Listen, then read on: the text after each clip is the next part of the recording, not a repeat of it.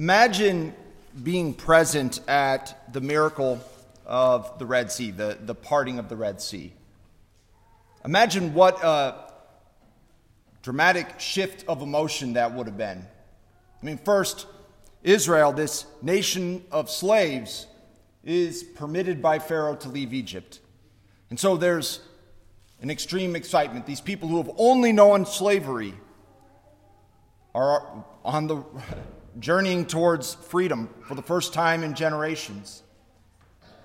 But then as they approached the Red Sea, they realized Pharaoh must have changed his mind, which he did. And when he did, he deployed his chariots to go and hunt down Israel and bring them back to slavery, or worse. So from this high of experiencing a freedom your people haven't known for generations, to feelings of being abandoned, terror, maybe worst of all, feeling duped for trusting in God. Some of them say to Moses, "Was it because there were no graves in Egypt that you have taken us away to die in the wilderness? It would have been better for us to serve the Egyptians. Why did you do this?" Moses, though, was not terrified. He trusted in the Lord. He said, "Do not be afraid. Stand firm, the Lord will fight for you, and you have only to keep still." And then one of the most magnificent and marvelous things in all of human history happened. God intervenes in a very dramatic and miraculous way, and the Red Sea is parted in two. Israel escapes as if on dry land or on dry land. And when the soldiers of Egypt pursue them, the waters collapse over them, definitively freeing Israel from slavery. This is no myth or fairy tale. This isn't a story we tell ourselves to make us feel better.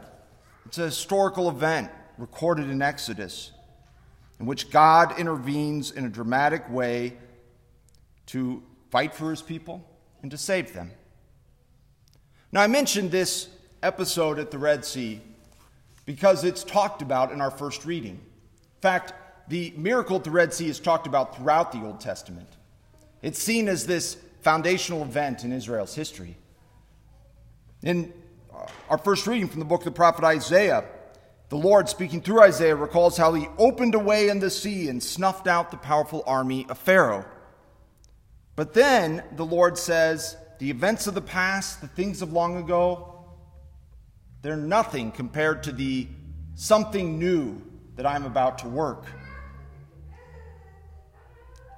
God is saying, I'm not done dramatically and miraculously intervening in human history. I'm not done fighting for my people. I'm not done saving them.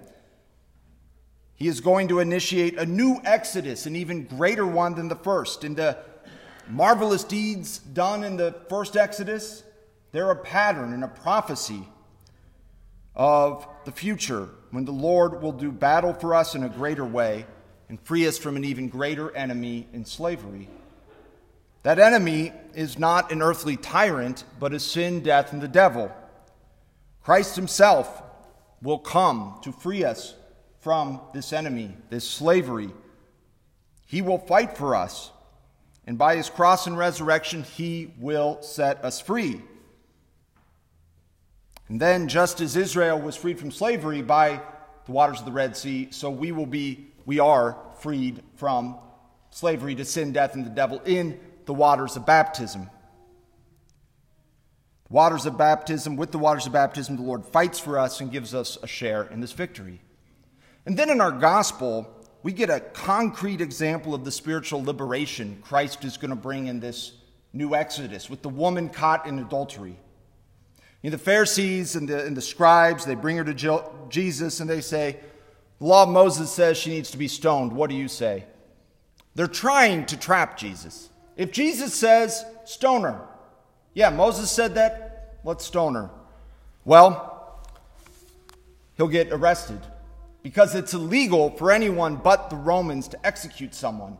That's why later on, when Caiaphas and the Pharisees decide the time has come to kill Jesus, they don't crucify him by themselves. They go to Pilate and get Pilate to do it, who's a Roman. So if Jesus says stone her, he gets arrested, faces serious consequences.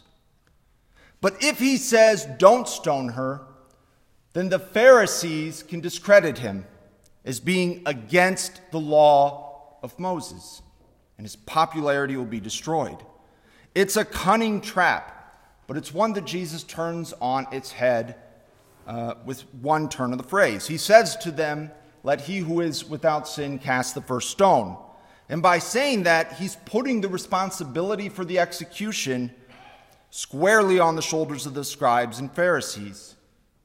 Now, perhaps the scribes and Pharisees thought they were without sin. They weren't, but maybe they thought that. But because the Romans would arrest them, they didn't dare attempt to execute her. Alternatively, if they didn't throw stones, they would be admitting that they themselves are sinners. And so this trap is turned around on them. And in the end, the Pharisees, they choose the shame of being outwitted in public rather than arrest or worse by the Romans. However, on another level, we can see the actions of the Pharisees as pointing towards the role of Satan, the actions of Satan in our life. They stand as the accuser of this woman. And that word Satan actually means the accuser.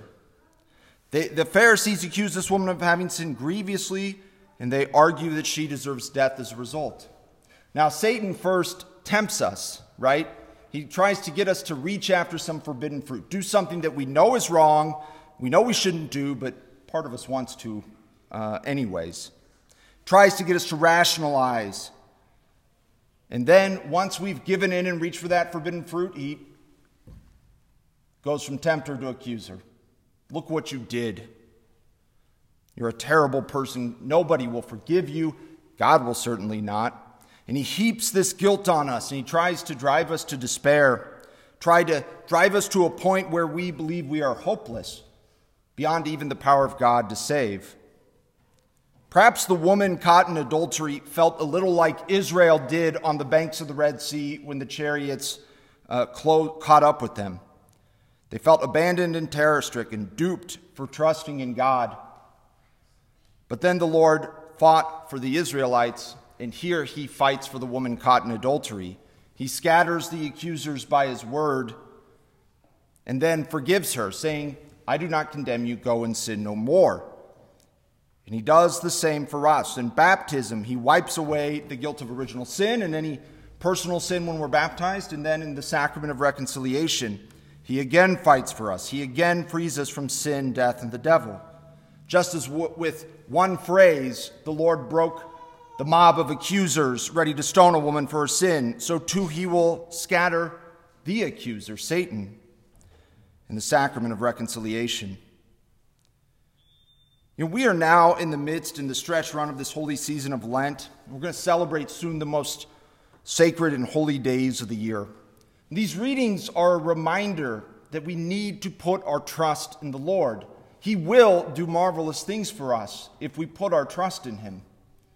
If we put our trust in him, he will come through for us in the end. He will not leave us hanging and duped and abandoned. Though he will stretch us, and he will ask us to trust him in extraordinary situations, he will come through for us in the end. He will fight for us. He has our good in mind. So in these final weeks of Lent, let's resolve to put our faith and trust in the Lord more intensely. And especially when we feel duped or abandoned, knowing that he is faithful to his promises, his word is good, that he will fight for us and give us a share in his victory if we trust in him.